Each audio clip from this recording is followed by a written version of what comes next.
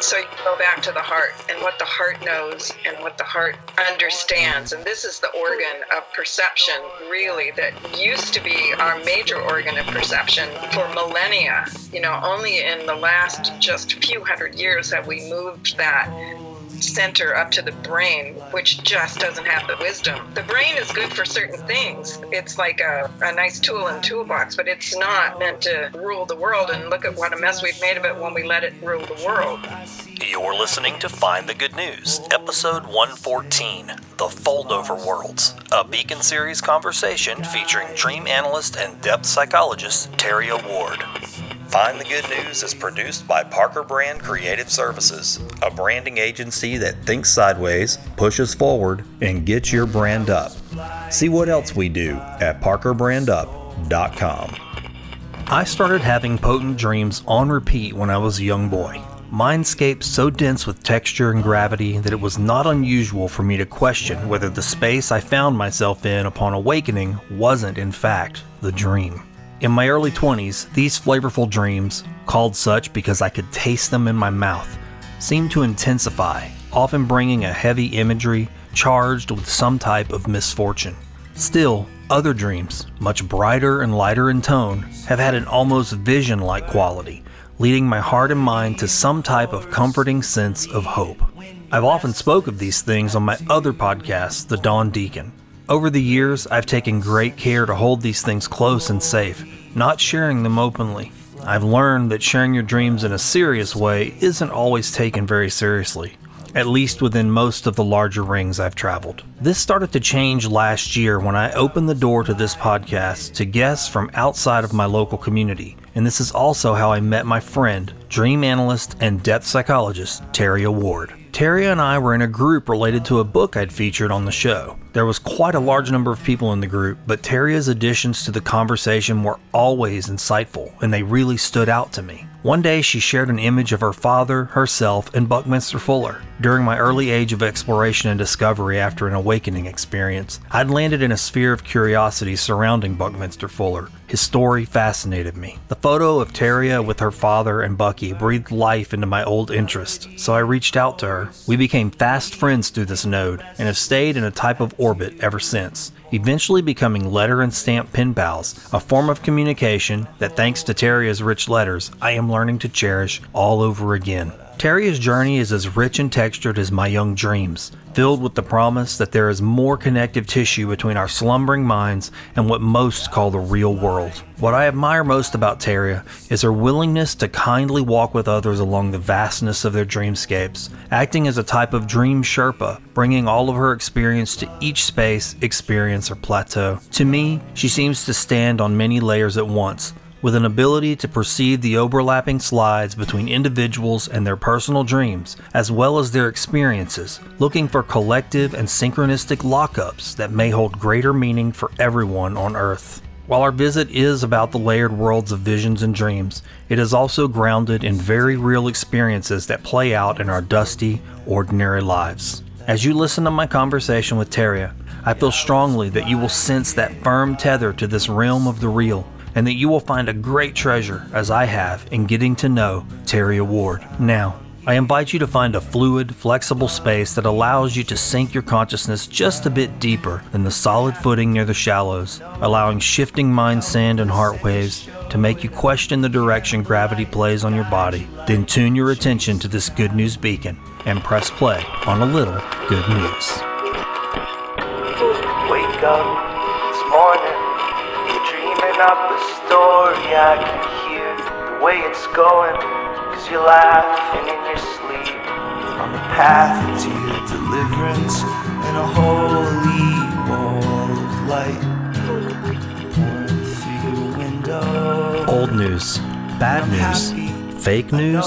Sometimes you want to shut those signals down and seek a better source. With my Find the Good News Beacon series, I tune into good people doing good works wherever I can find them. I scan across the full spectrum of life, seeking out human beings that have turned their dials towards helping others, aligning their time, resources, and talents with goodness, justice, mercy, and love.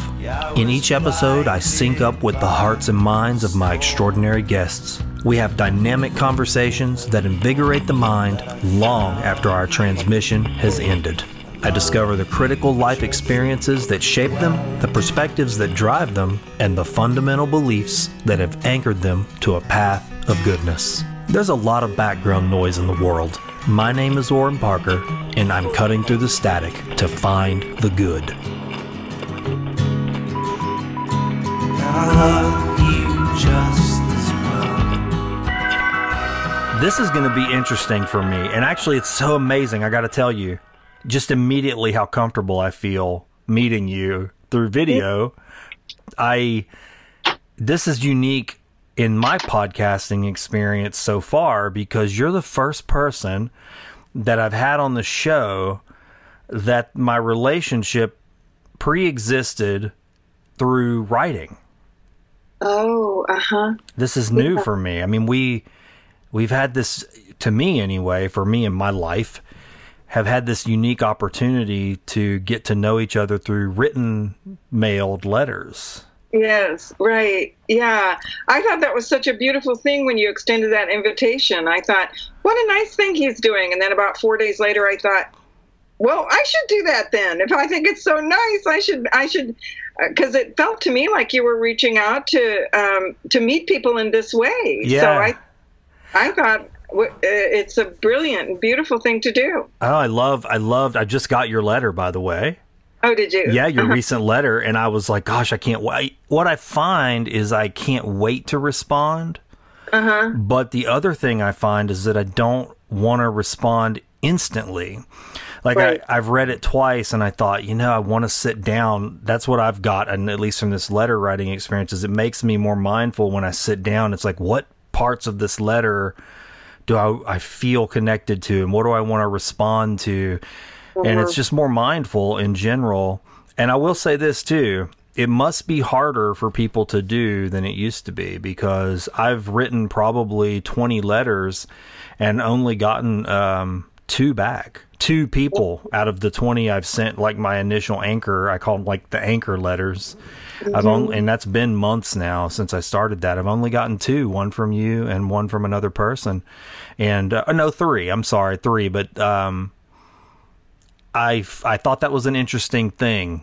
Yeah, that is interesting. Yeah. I don't know if it's a time thing, if we just don't have the time to write, or if, it's just harder than maybe people think it's going to be to sit down and write a letter. But it's something different, because I used to, when I was younger, when I was in college, that was it. I mean, it was all letters. And I have shoeboxes full of letters. Uh-huh. But something's changed, I think. The letter writing might be a lost art, almost.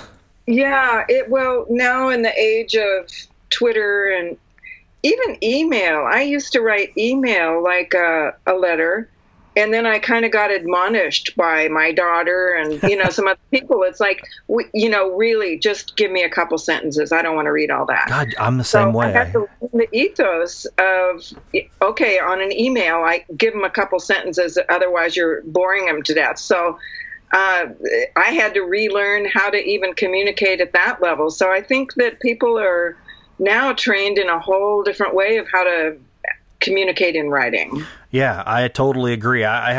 You saying that about email, I've experienced the same thing. I think my last 2 decades of my life have become an experiment in communication. And mm-hmm. what I am discovering is the ways that I like to communicate, or the ways that I appreciate, are not really always appreciated.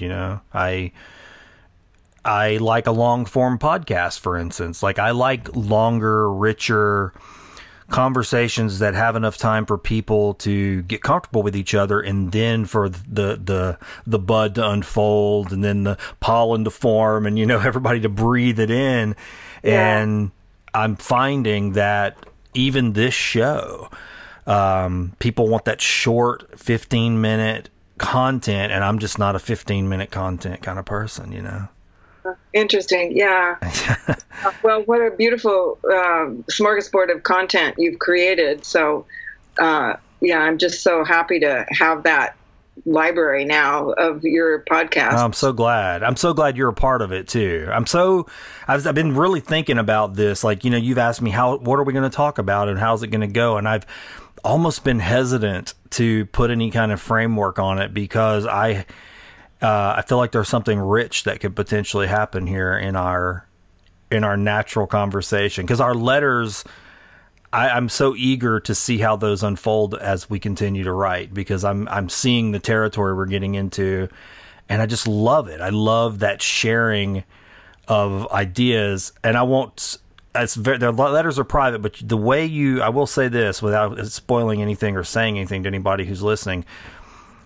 I feel like you did something in that last letter that I appreciate so much, and it's that you just went with it. You said, I feel like I want to share something, and I'm just going to do it and see what happens. And I'm that kind of person too. It's like you're testing how deep the water is, right? I mean, it's exactly. And okay, I'm sticking my stick here and going, can I paddle down this stream or is it shallow? And you stuck your stick in the water, and I was like, oh, I love that she did this. I love that so much. Oh, good.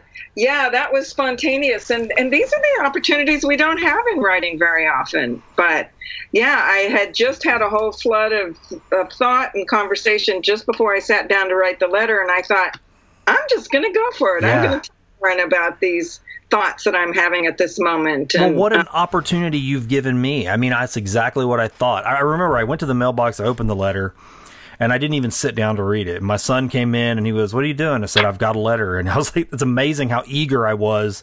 I didn't even sit down. I was just, I'm standing at the table reading it. And then I sat down and read it again.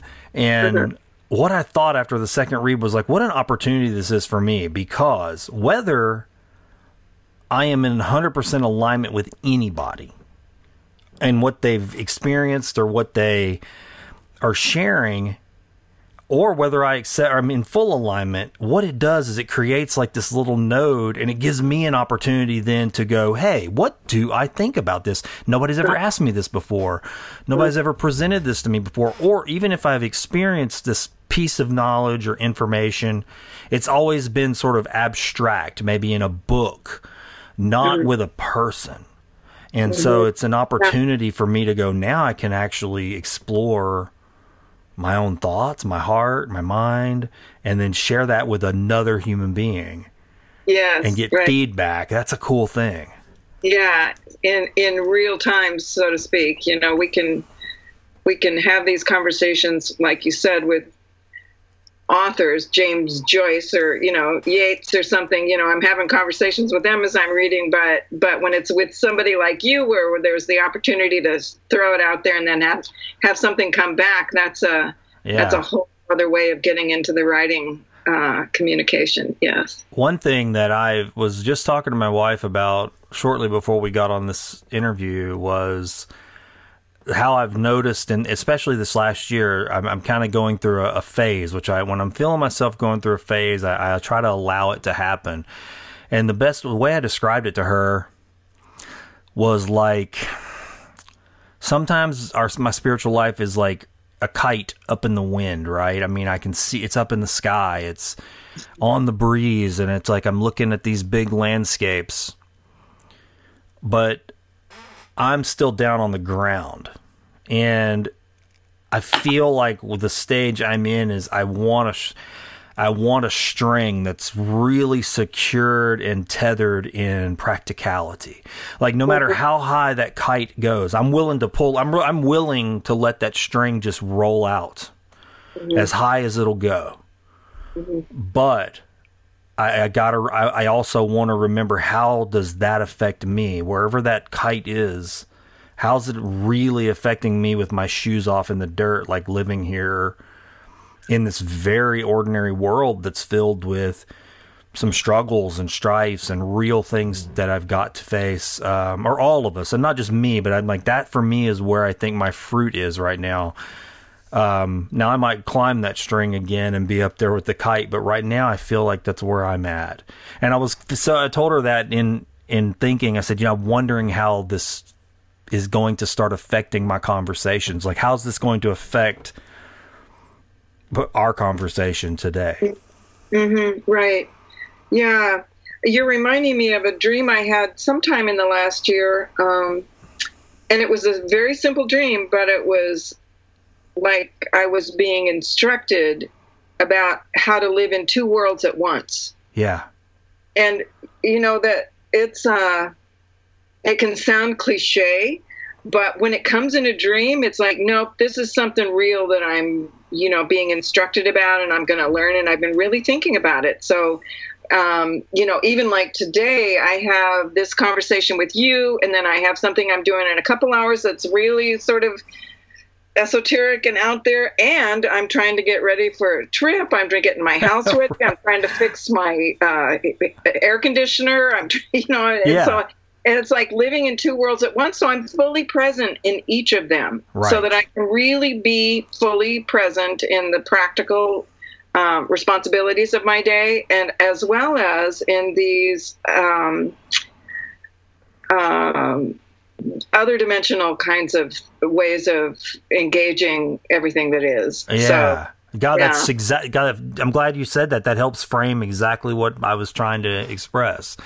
It's like I have the eyes of the kite, but I also have the eyes of the guy on the ground too. And there's a string between us and a whole world between us. Along that string is all these dimensions, and it's okay to be at any stage along that string because you're kind of in both worlds all the time, really. Maybe just not aware of one or the other, depending on what's going on. Well, it sounds like your psyche is introducing you to string theory. Yeah, there you go. That's the multidimensional consciousness, and so it gave you that beautiful image there to work with, and in quantum physics and all that, it's that's an exploration that you're entering there with that exquisite image that you're working with. One thing that I struggled with as a young person. And I mean, young is relative, I guess, but for me, a young person was, 15 to 20, and so what I struggled with was that sort of eyes in the sky feeling that I didn't belong here, that I was from somewhere else. I almost felt like an alien in my own body when I was younger, in that age bracket. I mean, a lot of people go through that identity crisis type feeling, like out of place or out of sync, but I had a severe case of, why am I on Earth? That's the only way I could put that there. And so as I got older, trying to understand that, and that feeling began to manifest as other things. But today, looking back on that, I've almost reframed it for myself, and it's a healthier thing for me. It's like, oh, no, I'm chose to be here for something. And it may not, and that grand something is just to live it, just to live here. And I don't have to be from here or not from here. It's both things. It's okay. I came here for whatever that is, to ride it out. And there's obviously some purpose in riding it out as an ordinary, just a plain person, like millions and billions of beings do. Right. So yeah. I was watching some of your videos, and it got me thinking. I was listening to you talk about, angels and heavenly realms and things of that nature. And I was like, yeah, I mean, this came up in another conversation that I had with someone, that there's the thought that in the realm of the gods, they actually want to come here because this is where you learn compassion. Oh, how nice. When things are heavenly and perfect and without suffering or pain or strife of any kind, you almost have no opportunity to learn it. Right. Because everything's good and whole. Yeah. I've also read where angels sort of envy mankind because we get to smell the dirt, and we get to have a cup of hot chocolate in our hand. Yeah. And we get to do all these things that when you exist in these other dimensions, that are very specific to our Earth experience. So I think that their interdimensional consciousness and beings, we can appreciate all of the things that we know and learn in those dimensions, but also what a huge value we have being here on Earth, in this incarnated life we've chosen. So. Yeah. Well, we went right in, and I'm having a good time already. Yeah, great. If we could take a little pause right here, I would love if you could just take a minute or two, or however long you like, and introduce yourself to the listeners. My name is Taria Ward. I live in Asheville, North Carolina. I have a PhD in depth psychology, and I have a history where I was a minister for 20 years in an interfaith organization and studied all the world's religions. Very passionate about that study, and then started moving beyond religion in a way into psychology and into the indigenous ways of knowing and being in the world, and ultimately resigned from the ministry, which was a painful part of my journey because it was like a divorce. But I needed to move into new areas that my own individuation journey was taking me to. So through that journey and study, and signed up for my doctoral work in depth psychology and studying with indigenous people, I became more than ever interested in dream work. And I had been in the ministry that I'd been in, we wrote down our dreams every day, and we were very conversant with each other. You know, in my marriage, we talked about our dreams. You know, every time we had one, we were sharing them with each other. It was awesome.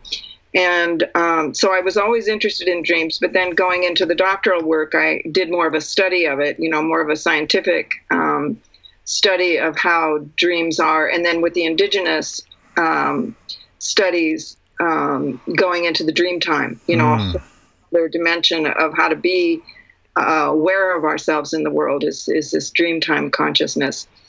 So I did a lot of studying in all those ways. I studied with a lot of indigenous elders. I did vision quests, quite a number of them, and then I have conducted vision quests for others, taken people out on the mountain and supported them while they did their journey in nature, which has been done for millennia and millennia. It's done in every religion. Basically, it's not just a Native American thing. I mean, you'll find it in every religion that you just go out and you're alone in nature. Find your vision or find your sense of your deep connection to spirit.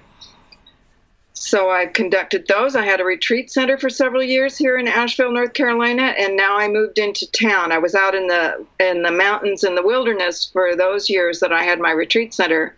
Moved into Asheville, and now I just have a private practice and do a lot of teaching online, and work with people in their dreams, and also do oracular readings. I was guided in a dream to study the tarot and other oracular ways of consulting the great intelligences of, this matrix of life. And so I do those kind of private readings and teaching. And I hope that kind of sums it up. That's so rich and robust. I mean, it's so wonderful. Yeah.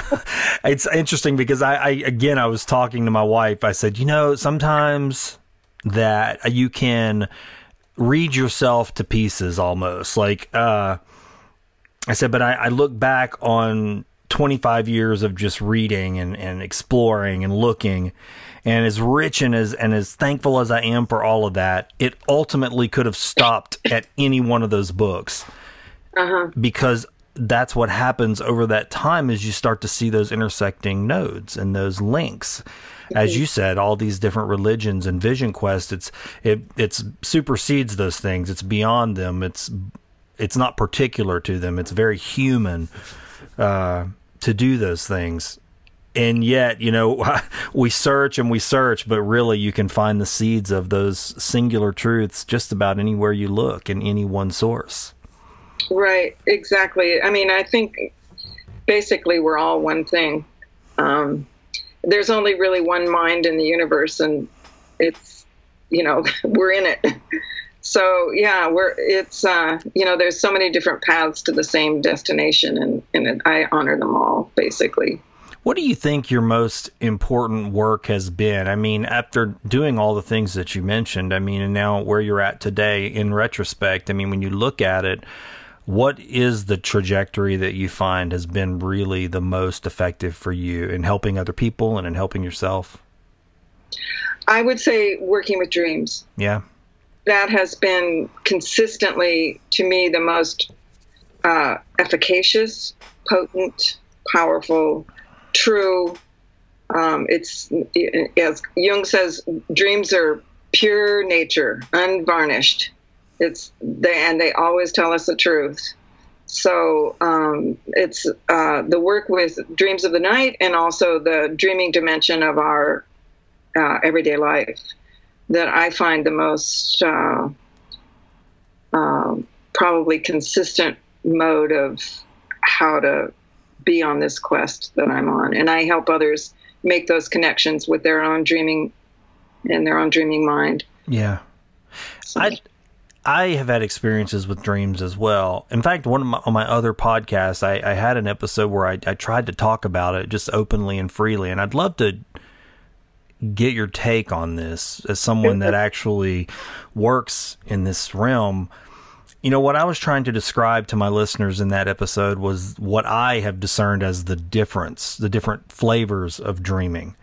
And one type of dream that has been pretty persistent for me since I was a young boy was dreams that were experiences. Dreams where I'm in the dream and I'm experiencing something. And the way I described these types of dreams was that either the gravity or the air from the dream wakes up in my body or in my mouth or in my lungs. Like if I'm in a space in a dream and it's a particular type of experience and I wake up and I can still feel the gravity from that dream, just even for a moment, that dream had if I look on it, if I'm able to really recall it, it ends up being a dream of great importance in my life or something that's coming, a feeling or sometimes a warning even. Sure. And then the other type was what I would call more like a vision type of dream where it's still somewhat experiential in the sense that I'm seeing things, but there's lots of high symbols, lots of iconic things are being shown. If I sit down and reflect on those, there's usually a bunch of things that need to be interpreted. But what's strange is I usually know what they mean. It's not, sometimes things are said. Words are specifically said. Things are pointed out. It's like a living painting and trying to make sense of it and go, okay, what does all of this mean collectively? And it's usually just, it's almost like a call to action. The other is like a warning, and I hate to use the word warning. It sounds negative, but it's like maybe premonition's not the right word either, but there's just an implication that something's coming. And then the other type is a call to make a change or an action within. It's something for me to do or listen to. And so hearing me say those two types of things, does that resonate with you? Because that's just me trying to express it to you experientially. What does that mean to you? Well, it's so familiar to me. I mean, I know what you're talking about. I mean, both of those feel like, yes, I know exactly what you're saying. I figured you would. Yeah, right. So those are very familiar. And there are so many other experiences of dreams, too. So they're really multivalent. There's so many different. I mean, just like, if somebody said, what's it like to be alive as a human? Well, you're going to say this and you're going to say that, and there's no way to nail it down. Right. And that's kind of what, like the dream, there's this kind of dream and that kind of dream. What are all the experiences of the dreaming? It's immense, and there's so many ways to describe it. I feel like the first type of dream that you're describing, where you just have a sense that it's a heads up. Something's being shown to you, that feels to me like you're tapping into your own sort of prophetic nature that's in you and in the world itself.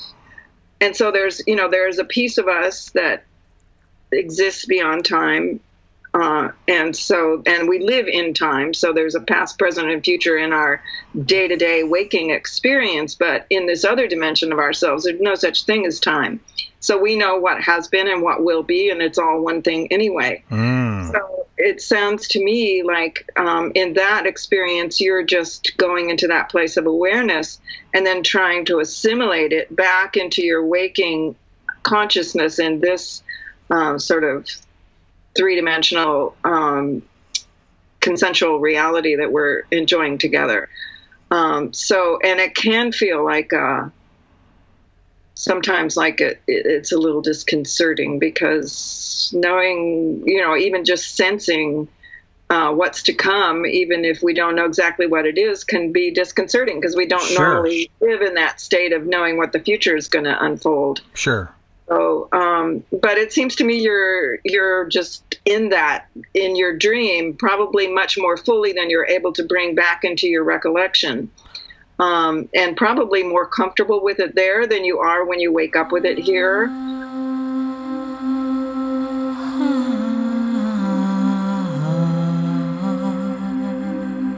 Longtime Find the Good News listeners know that we often meander into topics on spirit, mysticism, religion, and wisdom traditions. If you are interested in these topics, I encourage you to seek out my new podcast, The Dawn Deacon with Brother Oren. On the Dawn Deacon podcast, I consider my small place in the whole of creation, asking the old questions that have perplexed human beings for ages. Why are we here? Is there a reason for our existence? How do we balm our sufferings, enlighten our minds, and awaken our hearts? Are there powers, energies, and realities just beyond our ability to comprehend them? On the Dawn Deacon podcast, I share the teachings, practices, and perspectives I have gathered as I've made my varied, sacred, ordinary way. I hope you'll join me at the Dawn Deacon podcast so that we can traverse this landscape together.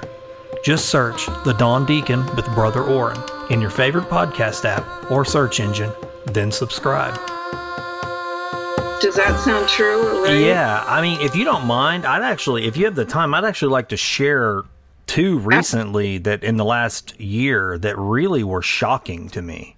And it's happened a lot more than these two times, but these, it's been a long time since I could say, oh my gosh, like very quickly I could see that this is what this was about, and I really was stunned. So I don't usually share the dreams with anybody if it's a dream, but unless I said I could feel that gravity or like that, smell it or something, like when I wake up. And so last year in January, I had one of these types of dreams, and I woke up and I was like, wow, man, I couldn't get it out of my head. It was so vivid.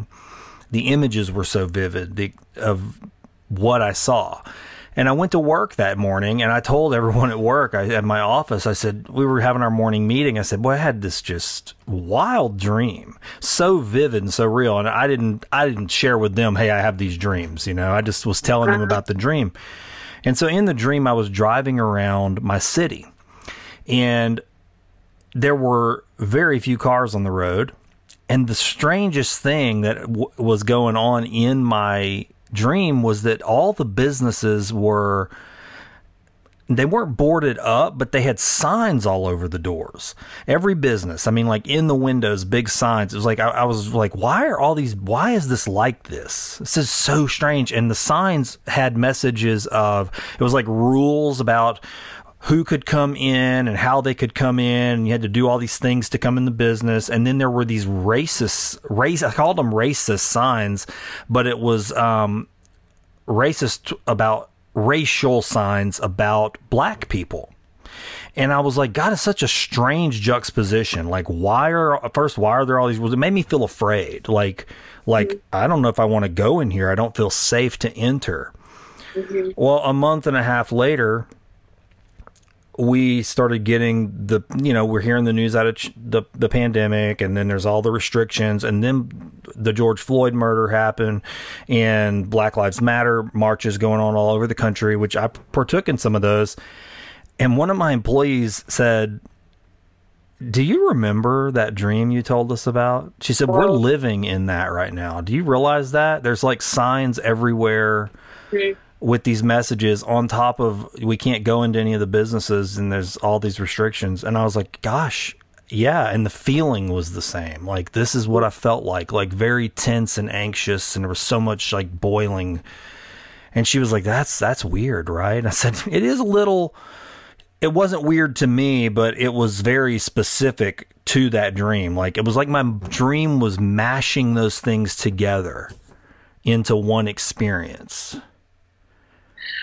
You know, it's just such a beautiful example of the fact that each of us have that, you know, like your string, we have that string connected to the prophetic voice, you know, that part of life and self and world and God, or whatever we want to call it, that absolutely knows what's coming and what is. And it's, in some sense, you know, as they describe it, it's already happened. The future has already happened. Right. Remembering when we're you know, projecting into the future, it's just remembering what's already happened. Yeah, that's kind of what it felt like. I'm glad you said that, because that's another thing that I remember sharing with my wife. I said, these things, these dreams, when they happen, it's not like a feeling like, okay, you're getting something special. You're special. You need to see this because you're going to change. It's none of that. It's none of that extra. It's just like a time slip is all I could feel like I'm trying to look, like I'm seeing something that's happened already, but I'm looking at it almost like it's sped up and all the pieces are overlapping each other. And so there's this weird amalgam of things from a specific chunk of time laying on top of each other, painting a reality. I think that's just a beautiful description of reality itself. It's all just folded over each other, you know, past, present, future, all the dimensions of all of that, all the worlds, you know, all sort of folded in together. So, I mean, that's a beautiful description, I think, of just reality itself. And that's a good thing to think of. Yeah, to think of it that way. Like, where are we at? You know, what are we able to actually see? Right. Within those multi-layers, right? Right. And we can see them all at once. That's the sort of skills I think that we're trying to learn now, is how to see them all at once. Like I was talking before about living in two worlds at once, but basically, you know, how to live in all the worlds at once is part of our development, I suppose. Yeah. And how to, and that's where your work lies, right? I mean, helping people to do that, to be able to see it all and live it all. As you were saying, you know, within a day, you may have to wear many hats. And can I wear those hats and still have my finger on the pulse, so to speak, you know, of those other realities as I'm wearing a particular identity, maybe, or a particular taking up a role, the garments of a particular role at a moment. Right. Yeah. I don't have the luxury in this particular lifetime to be in the convent where I can just kind of dwell on the aspects of life and spirit that I would like to just spend all my time with. I do have a lot of responsibilities in my life, and I've had kids, and I have jobs, and I have to, you know, pay the bill, all of that.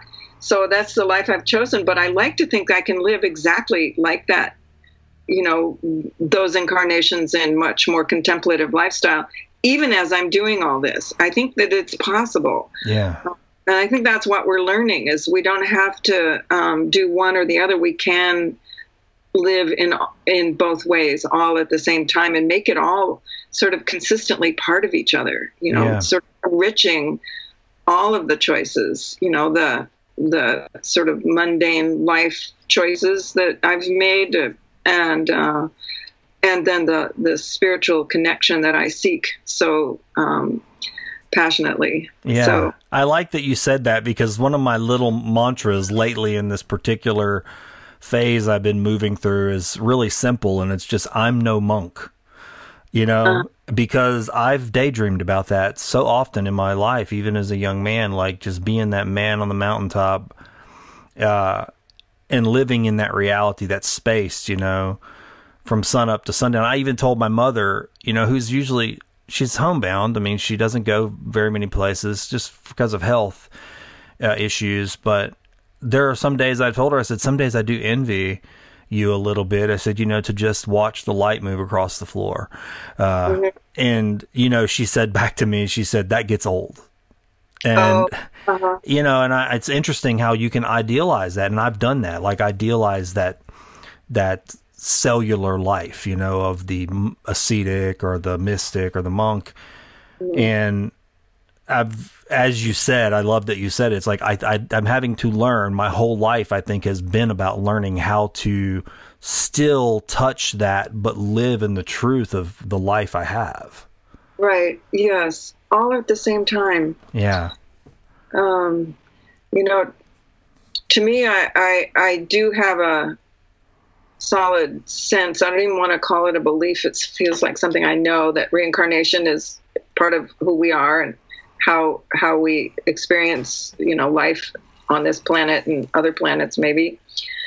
And at this point, we're living all the lives at once. We're integrating all the experiences that we've had of being rich or poor or sick or well or male or female or, this culture or that culture or black or white, all of it. We've had it all and we've done it all. And now we're trying to integrate all that. And all the things that we will be have already happened too. So all of it, and we can somehow carry with some kind of grace, the lessons and the awareness and the compassion and the caring, for all those things at once, and know that everywhere we see it reflected is part of who we are, that we're not separate from anyone or anything. Yeah. I love that you had that dream of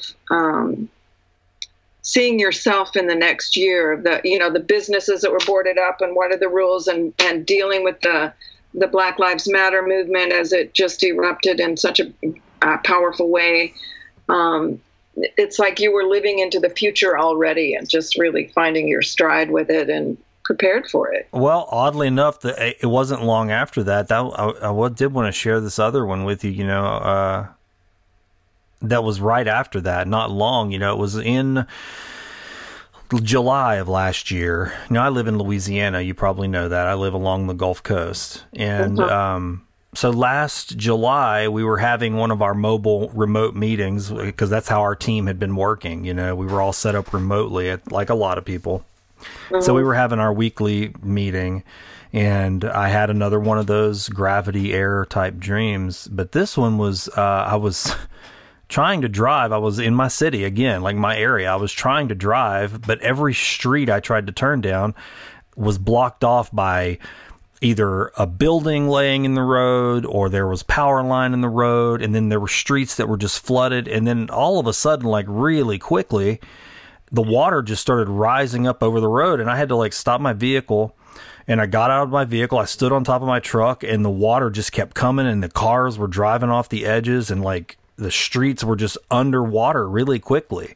And I was able to get on top of a building and look out, and there were a bunch of people up there, and I could see my whole area, and it just looked like a bomb had went off. Like there were just things everywhere and water everywhere. And so I was telling my team, I said, man, I had another one of them weird dreams, and I was expressing it to them, and they were like, gosh, that's, that one's another kind of crummy dream. I said, yeah, it's unfortunate that they're always negative. Like, I don't like that these things feel this way. I said, but I really don't know what this one's all about either. Middle of August, we're watching 2 hurricanes turn into 1 hurricane, and we get hit by it. And then 2 weeks later, we get hit by another one. 2 hurricanes in 1 year. I mean, that's insane. I mean, right down the bullseye on the same area where I live. And then we just had a major flooding event. I mean, like underwater. And I thought this never happens. I mean, not like this, like compressed 2 major events within less than a year. And it was very reflective. I mean, the images that you see in our area for the last year are like what this dream was like. And it happened rapidly. And it was... It's a little disconcerting because I did tell my wife, said, when you have these types of things and they are of tense things, my judgment, and I don't know a lot about dream work, but my feeling was that why are these things coming through instead of overlapping positive things? And I think, at least from my feeling, and I'd love to hear your take or what you know about this, is that it's because it's happening to so many people. It's like collectively very charged. Like painful, traumatic events are charged with this sort of forwards, backwards type of ability or energy or something to reverberate from that node in time. And if you're aware, if you have some awareness of or ability or whatever that is to see that, it's why you see those things instead of utopia, you know, where everything's happy and good. It's like those things are hot charged, sparky. I don't know. That's the way it seems to me. And does that resonate with you at all? Am I?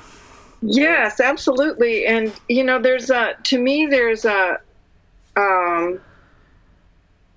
I feel the love in that you would, you know, it kind of, what comes to my mind is when I first moved out to live, I moved from LA to the middle of the mountains in the Appalachian Mountains here. And I lived in the wilderness alone. And the neighbors out there, they thought I was this crazy person, which I am. I love that. I didn't know how to live out in the middle of the wilderness alone. I just figured somehow I was going to, I don't know, I was naive. But so they would call me, you know, they would say, okay, there's this storm coming in and this is what you do. Because they knew I lived alone and they didn't want to watch me die, I suppose. So they would call and they would say, there's a storm coming in. So you keep your water running a little bit so your pipes don't freeze. And if the electricity goes out, fill up your bathtub with water so that you have water to wash your dishes or flush the toilet or whatever it is.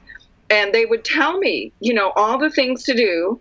And I was so helped by that. You know, they were just training me how to be ready for things that happened weather-wise on the mountain that could have been overwhelming to me. I was living completely alone, and I wouldn't have known. I lived in LA for 30 years. I had no idea about weather things like that. So it was a beautiful thing. And your dreams are like that. And they didn't call me to say it's going to be a lovely weekend. You know, they don't. You don't need to know that. You'll enjoy that when it happens. But it's not the same kind of preparation that you need. So that's what it reminds me of. That's interesting. Like, I love the way you say that. It's like helpful. Yeah, it's like you're on self, capital S self, or you know, however you conceive of what's communicating with you there, is giving you a heads up. You know, it's like, here's what you do. You know, you prepare yourself. You feel prepared for when things are coming, and then it's not such an ordeal. It could have been a terrible ordeal for me if my pipes had frozen and everything had happened, but it didn't end up being an ordeal because I was prepared for it. Yeah, I like that. It is, and you're right, actually. I'm not shocked. That's the other thing. None of that was shocking when it arrived. The shocking thing was just the novelty of, oh wow, you know, I mean, you can't help but be a little bit surprised, or at least I was, when your dream aligns with reality, right, more than once. But beyond the novel excitement, there is sort of like this lack of surprise when those events actually become manifested, or not manifested. They just show up. It's like, oh, well, I'm not surprised, you know, and you don't feel fear. I mean, I didn't feel fear during either of those events or time periods. It's like, well, no, this is just how we're going to get through this, you know, a little personal Noah's Ark, I guess, type of mentality. Yeah, and, you know, at some level, you probably are operating in the dream time to help others in the collective mind all along the way. So who knows, your beautiful inspirational writings that I've seen you put out on your Facebook page and other things, you know, probably your prophetic sense is how to address your brothers and sisters in the world with this sort of wisdom that will help them when I want to say the word hits the fan. Yeah. You know, when things hit the fan, you know. I would love to ask you this. I mean, I don't know why, it's just kind of feels like it's something I'd like to know. how do you, in your work, I mean, because you've been working in this sort of connective tissue between all these different things. I mean, it's obviously a trajectory, a momentum that your life has taken. How do you stave off or deal with being discouraged when you are doing a work like you do? Because you're human. I mean, surely there's been times of discouragement. How do you navigate that? And then do you jump right back into the same thing that you're doing, or there are moments of discouragement, like moments to analyze and go, maybe this discouragement is a time to make a change? It's a beautiful question and a deep one, and so let me just reflect for a minute. I know that, even just the word discouragement, it has the word coer, which is heart, courage is being strong-hearted. Okay. Because that's the root of the word. And so discouragement is like losing heart. So I would say probably if there's a sense of discouragement, it would be, that is something in the mind. Okay. So you go back to the heart and what the heart knows and what the heart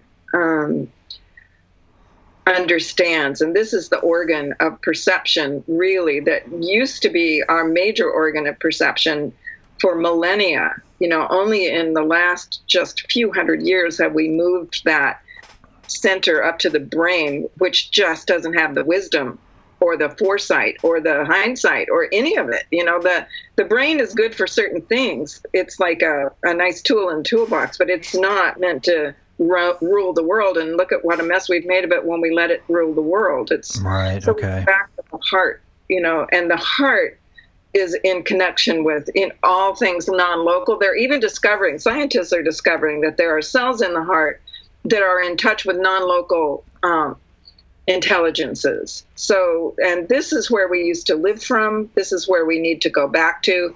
So I would say discouragement is just losing heart. And so the effort would be to in whatever ways that work for you or any of us, to go back to what the heart knows, what the heart wants, what the heart needs, how to connect through the heart with others, and get your heart up. Wow, excellent. I love that you shared it that way, and that's something I'm going to remember, because it's funny how we intuit that we need to do things. Because this is just full disclosure, I've been going through, for the past 3 or 4 weeks, like a time of feeling discouraged. And I don't know what caused it or what triggered it, but I've been going through it. I mean, there's no doubt about it.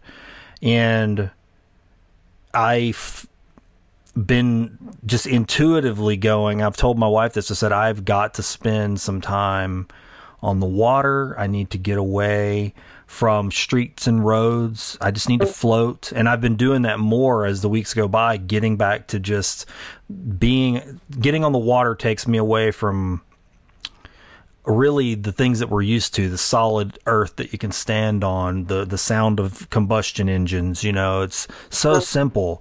And I've been feeling it. I've told her this. I said, it's like medicine. I needed this because I could feel the discouragement. I could feel the heaviness and my wanting to just almost just draw in and stop communicating and stop sharing and just be selfish a little bit with my own self. But now hearing what you said, I almost can look at that and go, it's not even selfishness. It was selfishness. It was probably me knowing that I needed to apply a balm because my heart was heavy. And so that feeling I was maybe describing as discouragement is probably just a sense that I needed to get back to my heart. And the way to do that was to just simplify and strip down and get on the water for a little while. Yeah. I mean, certainly you have all your personal reasons for, whatever the discouragement is, and that's, your work, but collectively you're certainly, I think, not alone. And I think you just really feel the world in a with your deep sort of sense of connection and compassion. So, here we are just coming out of this huge pandemic and not even knowing how to put the world back together, whether Right. we do this or do that ever again, or, and then certainly living in Louisiana where, they've been battered and battered and battered. And, so I'm certain that you're in that collective field of just battling discouragement, people, do we rebuild after 12 times, like Sure. what do we do? So it seems to me that, you can, hold yourself gently in that, because you have your personal reasons, but there are so many collective reasons that you would be present to that feeling of discouragement, and then finding the way to give it some medicine. Yeah. It's so Yeah. interesting. I mean, I guess I haven't really stopped to analyze that. But talking to you is really making me, like, even just in this moment, like, realize some of the things that have been, just hearing you acknowledge, the Louisiana coast has been battered. I really, it's funny because it happens, and we're just coming out of another event. I mean, the flood that just happened last week. And it's like, you don't realize, like, what it's doing to you. You don't realize it because it's happening in the moment in real time. But collectively, you layer that up with the pandemic and with some of the things that have been going on in our society the last 4 years or more. And it's like, it gets compressed. And if you're a feeler, you may not, and I do not shield myself very well. Mm-hmm. I take it all in. It just, it's filling you up. It's like impressing upon you. Mm-hmm. And hearing you acknowledge that and say it, it just hits me like, it's more than just one thing. It's coming from a variety of places and layers. So that feeling of discouragement could be just a recipe. It could be like many ingredients. It's not just one cause. Right. It's again like a heads up. It's like your dream, that something's coming. It's like your body and your emotional body telling you there's a lot here, so find the way to support yourself so that you can support others, which is something I see as a motivation that you carry. So it's just a heads up that there's this feeling that needs attention and it needs care. Yeah. So dreams, I mean, in your work, dreams help us in that way. Yeah. I mean, they help us in many ways, but I mean, in that way, a dream experience could be like a doctor. Absolutely. I think dreams are like the messengers from the unconscious to our conscious mind, and that, to get those, there's something in the unconscious, and in Jung's terms, the unconscious is everything that we're not conscious of. So it's everything powerful and good and beautiful about, everything about the universe, as well as the dark shadows. So some people, I think, have a negative impression of what the unconscious means, but it's all of it. And so the dreams are the carriers of these messages from the great unknown, as Buckminster Fuller says. 99.9% of all that is affecting us in our life is unknown to the mind, unsmellable, untouchable. It's all in that spectrum of what can't be known by our senses and even by our technology. So we're affected by all this that's in the unconscious. So how do we get in relationship with that? And the dreams are the messengers that bring to us in symbolic and metaphoric, and sometimes, just straightforward, very straightforward language. What's in the unconscious that's going to help our conscious mind adapt to what's coming, what has been, what is coming, what we're doing right now. So it's such profound, powerful connection and medicine that's available to us at all times. And the fact that people don't listen to it or care about it is, I think, a symptom of our just pathology, that where we just went into the head and decided that it didn't matter, and it does. It's everything we need to stay sane and stay healthy, as a planet, not just a person, but as a whole system of our species and our more than human world that we're interacting with. So, yeah, no, I like that. That's beautiful. I like to think of the human being that way, as like a dream of the universe, or the earth even, that for it to see itself and to experience itself in beautiful ways. Granted, we can do horrible things when we forget right. that we're the earth's dream, At least that's a way I like to think of it sometimes, is like when I can sit in that role when I'm out in a space, or even sometimes when I'm in the midst of chaos, if I can step into a moment of peace and go, hey, I'm just a witness right now. I'm the earth's eyes or the universe's eyes to experience this, whatever may be going on, even if it's chaos, and just bear witness to it. That gives me a sense of comfort and peace. It's kind of healing. Mm-hmm. Right. Yeah. The earth is life is but a dream, right? It's the earth is dreaming us and we're dreaming it, and it's all, a very creative process and possibility. Yeah. So I have one more question, and we're going to jump into some of our fishbowl questions. But one of the things that I have experienced in my life associated with dreams, that I've never talked about with anybody before, and I'm curious to know what you've experienced with this, is shared dreams. Uh-huh. Have you have experience with that? Well, I'm so glad you're asking. It's it gives me the moment or the opportunity to tell you and your listeners that on a monthly basis, my colleague Jocelyn Mercado and I have been conducting a global community dream symposium. Where for 2 hours every month on a Friday, if you go to my website, TariaWard.com, there's a page for the Dream Symposium. You can register and you'll get the notices and the link to join. It's free. And for 2 hours every month, we have a whole global community where we come together and listen to dreams from people on all different countries. And it's just mind-blowing. We have it almost every time that there's somebody in Denmark and somebody in South Africa and somebody in Canada and somebody in Detroit that are all sort of having the same information and messages coming in just slightly various ways, but are giving us very similar messages and symbols to work with. And so it's like this whole, we're all in the same dream together. So there is it gives us an experience of the collective aspect of who we are.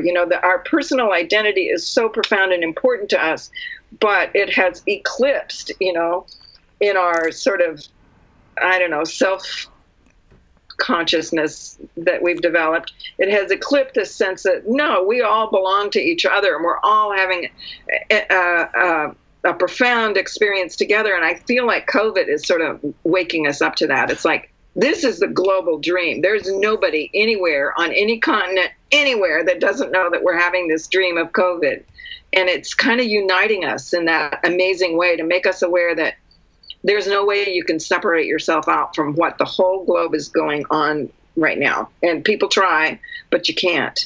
So, and that's just sort of a heads up that this is the reality of who we are. We're one organism here. So let's deal with that. And the dreams, there are a lot of shared and collective dreams that I experience. And see, being a dream analyst, sometimes I'll have 3-4 people come into my office who have no idea of each other and tell me almost the same dream. Wow. Okay. I've had that experience. It's just amazing. So they have not met each other. They are not having the same life or anything, or the same gender, the same age or anything. And they're coming in with the same dream, one after another. I've had those days where I'm just at the end of the day thinking, what am I supposed to do with this information? Because they don't know it.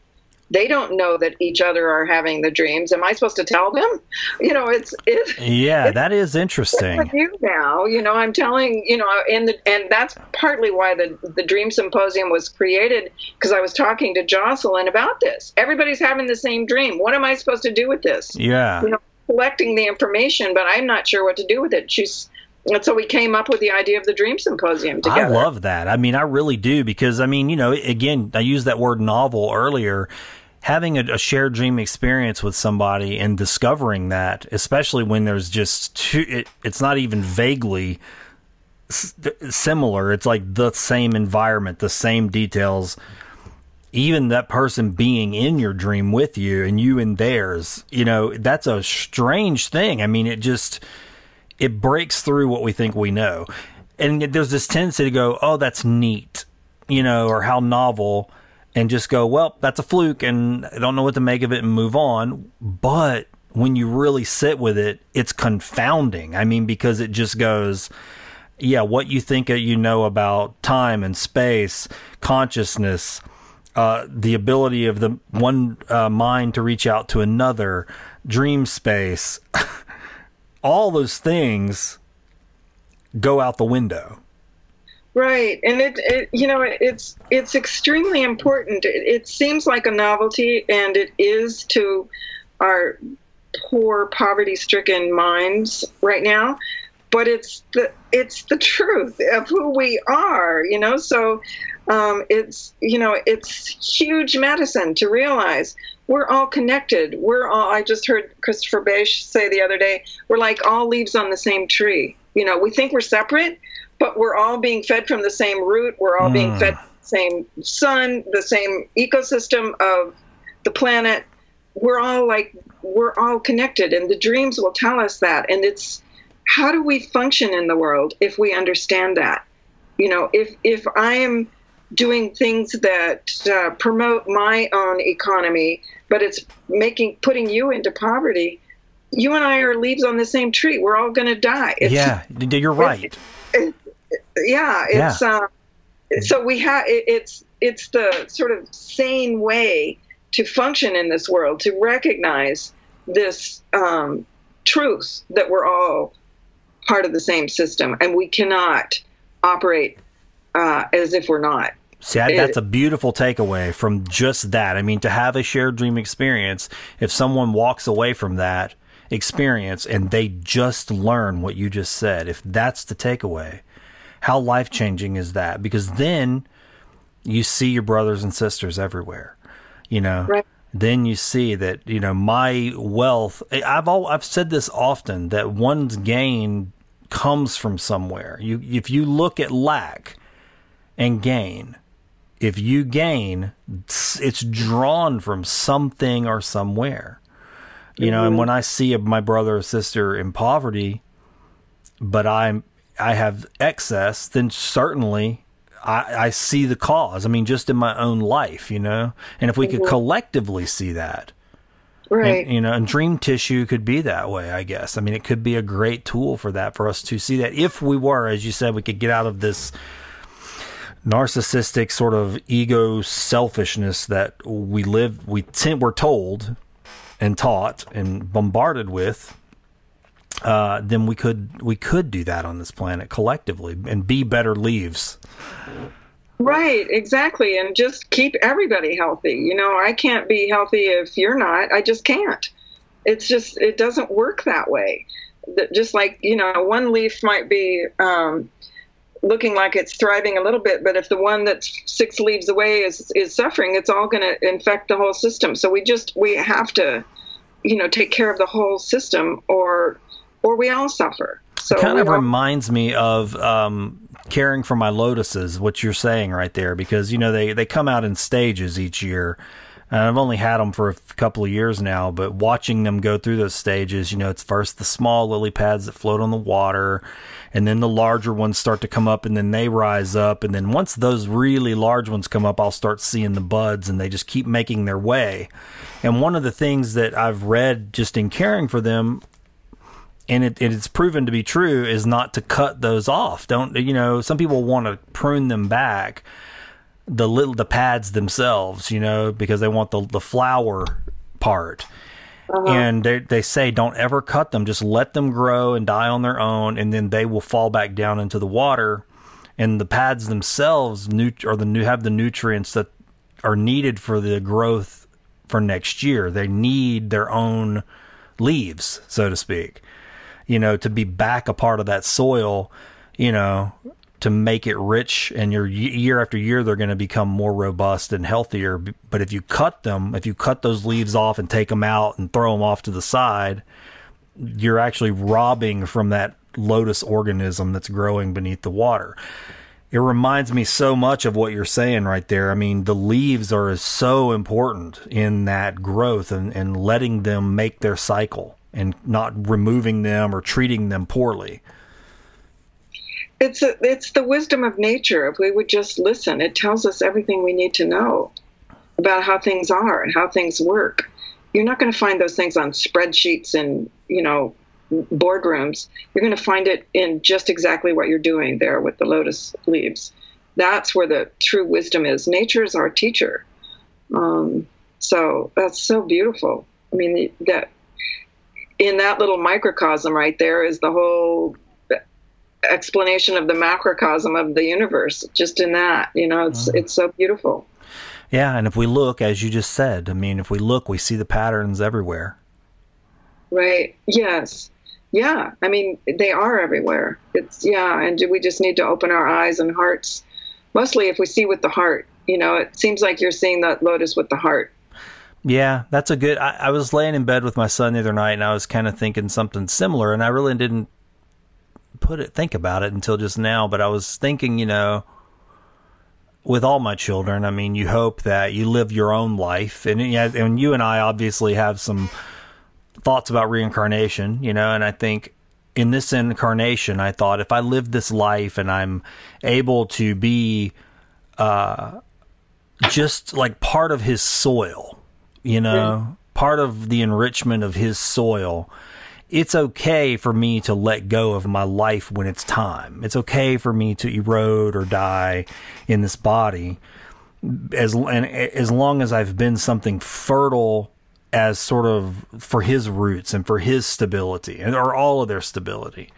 And then as they grow, they draw from your nutriments, they draw those things up into their life as they get larger and live their life.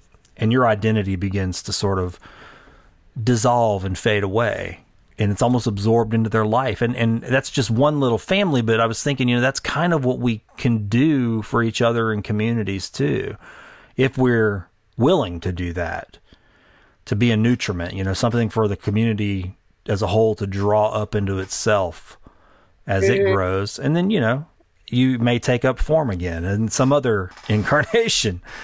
Right. Yeah.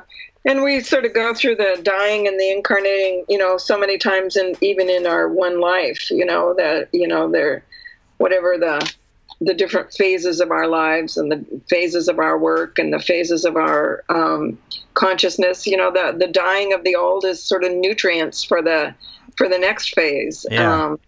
And it's what we have to offer the world is, that we went through this phase and learned all this, and now it's fading. And it's time for the next. And if we stay too attached to one or the other, then sometimes we can decay. Yeah.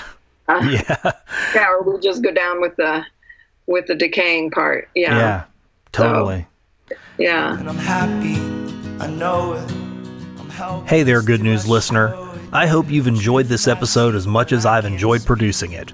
Now, it's time for the Fishing for Goodies segment, where I turn my interviewer role over to the Good News Fish Bowl. Longtime listeners know that the Fish Bowl contains over 400 unique questions, many seeded by you, the listeners. Did you know that you could submit unique questions to the Fish Bowl?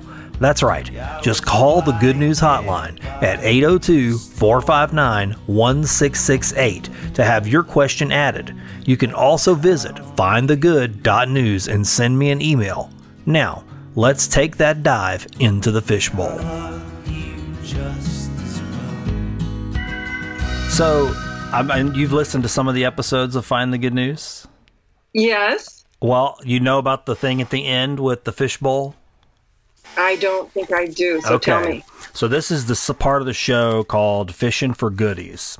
Okay. And over the years with this show, what I've done is I've added questions to this fishbowl, and some of the guests have put questions in, and just a variety of different things. And so what I've done is at the end of the show, I draw 3 random questions from this fishbowl for each guest, and I let the fishbowl ask the questions.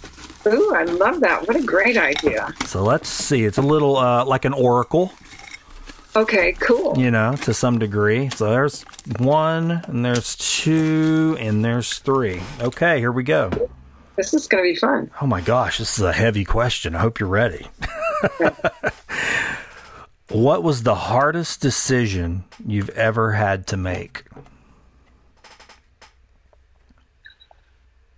That is a toughie. I mean, it actually, I think that it's, in a way, it's kind of obvious.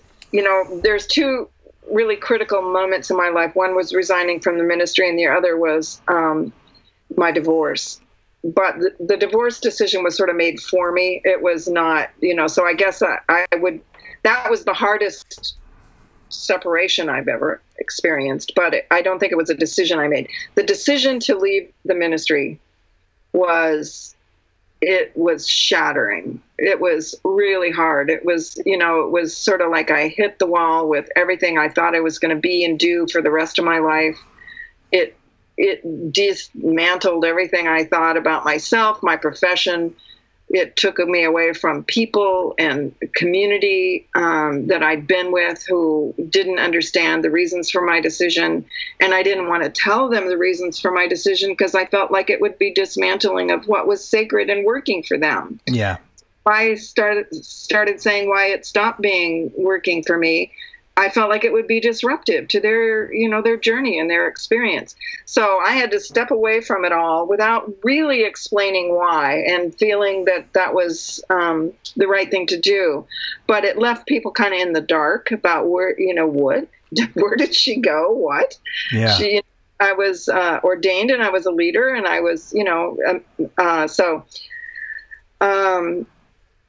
that was a hard decision to make. It took about 3 or 4 months of just agony before I finally was clear.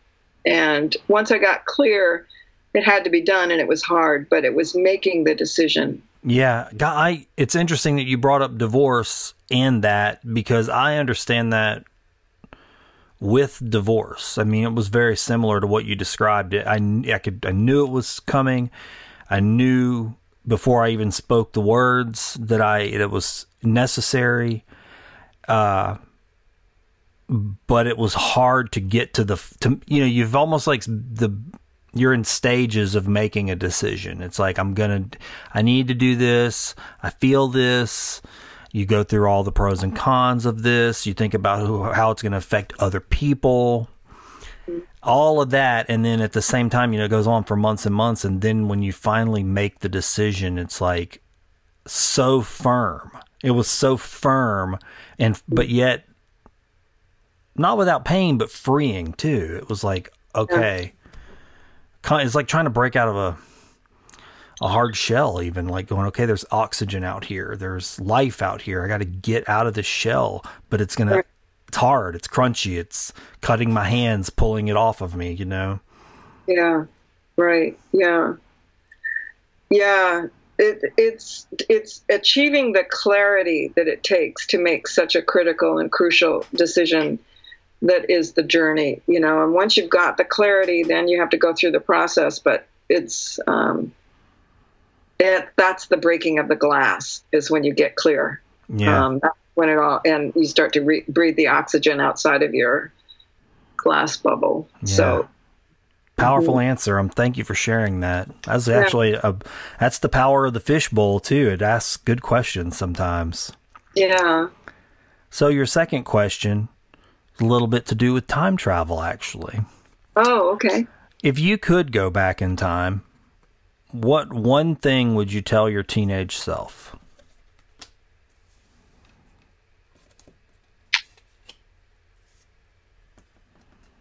Ooh, that's such a good one. I know you only get to tell yourself one thing. Yeah.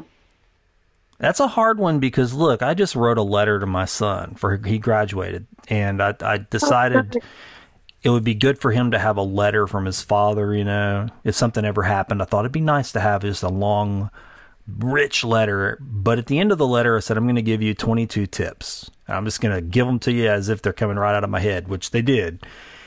And I'm going to give you some tips. And as I started writing these tips, I was like, oh, here's another one. Oh, here's another one. And just kept going. And now that I'm asking you this question, I'm like, gosh, I don't know what I would narrow that down to. Because it's kind of what I was doing with my son. Like, he's my teenager, so... It's like you were talking to your teenage self. Yeah, kind of, right. Which you'd been told, right? Right. Yeah. Yeah. Maybe what I would tell myself is it's all good. Don't take it all so seriously. Things are going to be hard. And when I think of the things that have been hard, there's still things in my life that I don't believe it's all good yet. I need to know it still. Yeah. I wish I could tell my current self as well as my teenage self. Yeah, me too. It's really all good, and don't take it too seriously. It's like we're fine. We're in good hands in this universe, and there is a pattern, and we're cared for, and ultimately, in the bigger picture, all is well, and all shall be well. Yeah, so. That's a good piece of advice. Yeah, more flexibility. I would even say that, looking at those things I wrote to my son, that a lot of them were related in a similar way to allowing yourself to be more pliable than you think you need to be. Because that's something I would say. Even maybe not a regret, but it's in that category for sure. I wish I would have been more pliable and more willing to allow myself to bend. Right. Yeah. Yeah. Life is going to break your heart. I look at my little grandson, he's 5 years old, and I think life's going to break his heart because that's just what it does. And I don't want it to happen. I need to just say, okay, it's life is and it's all good. Yeah. So. That's good advice. It really is. I could take that for myself too. I'm trying even now, in this phase that I'm in of this sort of healing my heart, which I'm kind of discovering today. That's what I'm doing, or re-encouraging it. Right. Yes. There you go. Yeah. It's like that. It's part of it is like allowing there to be just a little less serious, and just be more comfortable in my own life as it just really is. Mm-hmm. Right. Yeah. Good. It's a good question. I'm going to keep working with that one. Oh, this is it. This is a good question too. Man, it really provided today. What is something that you want to get better at?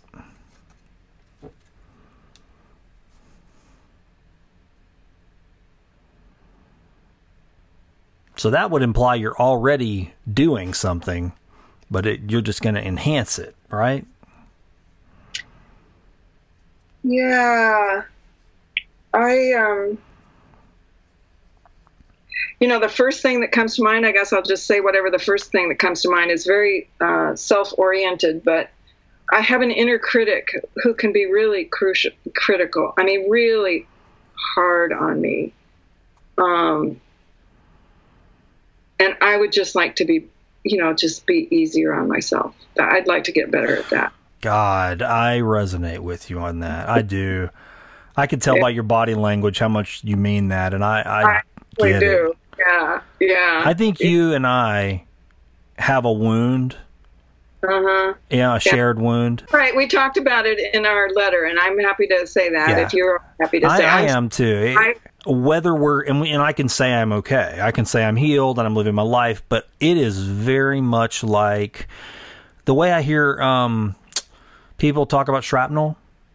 You know, like, oh, you know, sometimes in the winter it aches, or when I stand a certain way, I can feel the metal grind, and I forget about it until I do this. I hear people say things like that about shrapnel, and I go, yeah, just left a view askew, and it left it so deep in there that I think my inner critic adopted it, like said, oh, this piece is mine, and it uses it. I don't know if that makes any sense, but it's like its best weapon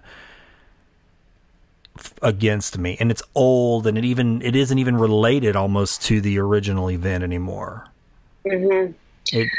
Right. Yeah, it probably preceded the original event and was exacerbated in that event, and now just has its own life. Right. Yeah. For me, the shrapnel is PTSD. You know, I've been diagnosed with that too from the shock of that. Yeah. It was really just shocking and shattering when I made the, you know, discovery. So it's like, yeah, I can stand up, I can walk, and I can move, but there is that, it's like the shrapnel. It's like there's that moment when it takes over my nervous system, or it takes over my emotional nature. Absolutely. So you just work with it. Yeah. Well, and it gets embedded too. And if you have a world wound, you know, like a mystical wound, yes, then, you know, sometimes that wound is so big that all these other ones are sort of slipped down into that crevasse along the walls, I think, sometimes too. I think that as humans, we all have, you know, we all have to work with the wound of just incarnation. You know, it takes us out of our sort of innocence and divinity into this growth opportunity. But it has its pain and its wounds that are how we grow. So yeah, I mean, for a while when I was experimenting with Catholic practices, especially mystical practices of Catholicism in my life, I was really drawn to any practices that were focused on the wound in the side of Christ, you know. And there were times when I would just, as a meditation, just sort of slip off into those wounds, you know, and go, okay, I want to just crawl up inside this side here because it's as close as when I get deeper and deeper into that wound in the side, then it pierces the heart. That's my way into that heart space. Right. You know, it was like don't have to stay in the wound. The wound's the door to the heart. If I can just get through that wound, I can put my mouth. I used to say it to people, like, I want to put my mouth on it and just drink the heart through it, like, you know. Because that heart is like honey. That's the like elixir, but the wound is so painful. You know, just hearing you say that, it just reminds me of the ubiquitous pictures of Jesus and Mary with their Sacred Heart, Sacred Heart of Mary, and they have a crown of thorns, their hearts just being pierced in that way. There's something so iconic about that's what the heart has to experience, and these are our you know, our divinity in the Western Christian world, or, you know, those who love. I don't even think everybody who loves Jesus and Mary are necessarily Christian. They're not that organized thing. But so anyway, these are iconic figures, and they're shown with their hearts being pierced, and that's part of the iconic experience of that journey of entering our divine selves. Yeah, I totally agree and resonate with that so much. I got really excited hearing you say that, because the iconography of that, I've often said to people who are willing to share those moments with me that those are maps, you know, for the human experience. And we tend to think of ourselves very literally as, you know, the heart encased inside of a bone and a sternum, and it's enclosed. But when you look at these maps, you see beings that their heart is outside of themselves. It's out in front, and it's glowing, but it's wounded. You know, it's pouring out this radiance, or it's on fire with something wonderful, but yet there's holes in it, and there's blood pouring out. So it's like it's not just a picture of one thing. It's like our future if we want it to be. Mm-hmm. Mm-hmm. It helps us hopefully accept the wounding that, I don't want to have that for Jesus or Mary, their hearts getting pierced, but how do we say to ourselves, it's all good. It's all right. Yeah. It's all of it, I suppose. Yeah. Beautiful. Yeah. So I have one last question, and this one's not from the fishbowl. It's from me. I ask every guest this at the end of the show. And that question is, did anything good happen today? I feel like everything that happened today is good. In terms of this conversation, I feel like we just reached deep into our own authentic hearts and souls and shared what was most raw and true. And I feel like the questions that you ask, you're just a brilliant interviewer. Oh, that's so kind. You draw it all out. I think that's just a brilliant thing that you do to make conversations like this happen. I think this is how the world is created, by shared connection and ideas. So the fact that you create this space and invite your guests who come with, the intention to share their innermost self and heart, it's just a beautiful thing that you do, and I'm just grateful and privileged to be part of your experiment and your journey here. So yes, this is just a beautiful thing. Absolutely. I have to reflect that back to you. This was such I needed this conversation. I didn't realize that I needed it, but I did. I really did. I'm going to leave it with some serious things to think about, and serious in a good way, not serious in a heavy way. Like, I actually feel like I've gained some clarity into this space that I've kind of found myself in, and new reasons to continue producing this space for whoever wants to be in it and listen to it and enjoy it. Mm-hmm. Well, what a beautiful thing that you do, and I get to see you. Your guests don't, I suppose, but I love your background. It's all it's wild, right? It's wild and wonderful. Yeah, it's just beautiful. So yeah, it's just great to be with you in your studio. Same here. This has been a treat because, as we started out talking about, we're pen pals as well as social media friends, but we're actually pen pals. So this is great. Yeah, that was a great experiment you started there too. You're good at these experiments. I'm trying to learn, trying to learn still. Well, you follow your ideas and your intuitions. And I do want to say to whoever's listening, I just send love to all your guests, and, hope that all of the good blessings of life and will come your way. I just send sincere blessings. Thank you so much. I feel that. I wish, sometimes I do wish the guests could see us, but I can see you, and I can tell that's so sincere by your body language and the kindness on your face. Oh, good. Yeah, I feel it very sincerely. Yes. Just real quickly, if you would like for people to find you and connect with your work, what is the best way for them to do that? The best way is to go to my website. It's Taria, TAYRIAWARD.com, TariaWard.com. Okay. And you can contact me there. You can see what I do there. And there's videos on my resources page of different things and articles I've written. And so, it's a resource. Well, I appreciate you, and I hope that people do go there. And I'm very excited about this symposium that you talked about as well. Yeah, the Dream Symposium. You should come and listen and share a dream. So fascinating. Yeah, it's truly fascinating. Yeah, that's something that when I was younger, probably couldn't have even imagined would happen. Pre-internet, any personal computers, smartphones, cameras. As a young person, that would have not been possible for these things to happen. So to see it actually happen, that's fascinating, Yeah, it's such a good use of our modern technology. It is. To put together something like that, then just have it be really organic and beautiful. Yeah. That I thank y'all for doing that. I will take part in that. That's something I'm highly interested in, especially after our conversation today.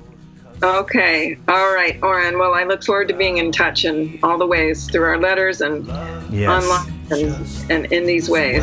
Yes. Thank you so much. I'm more thankful every moment that I found.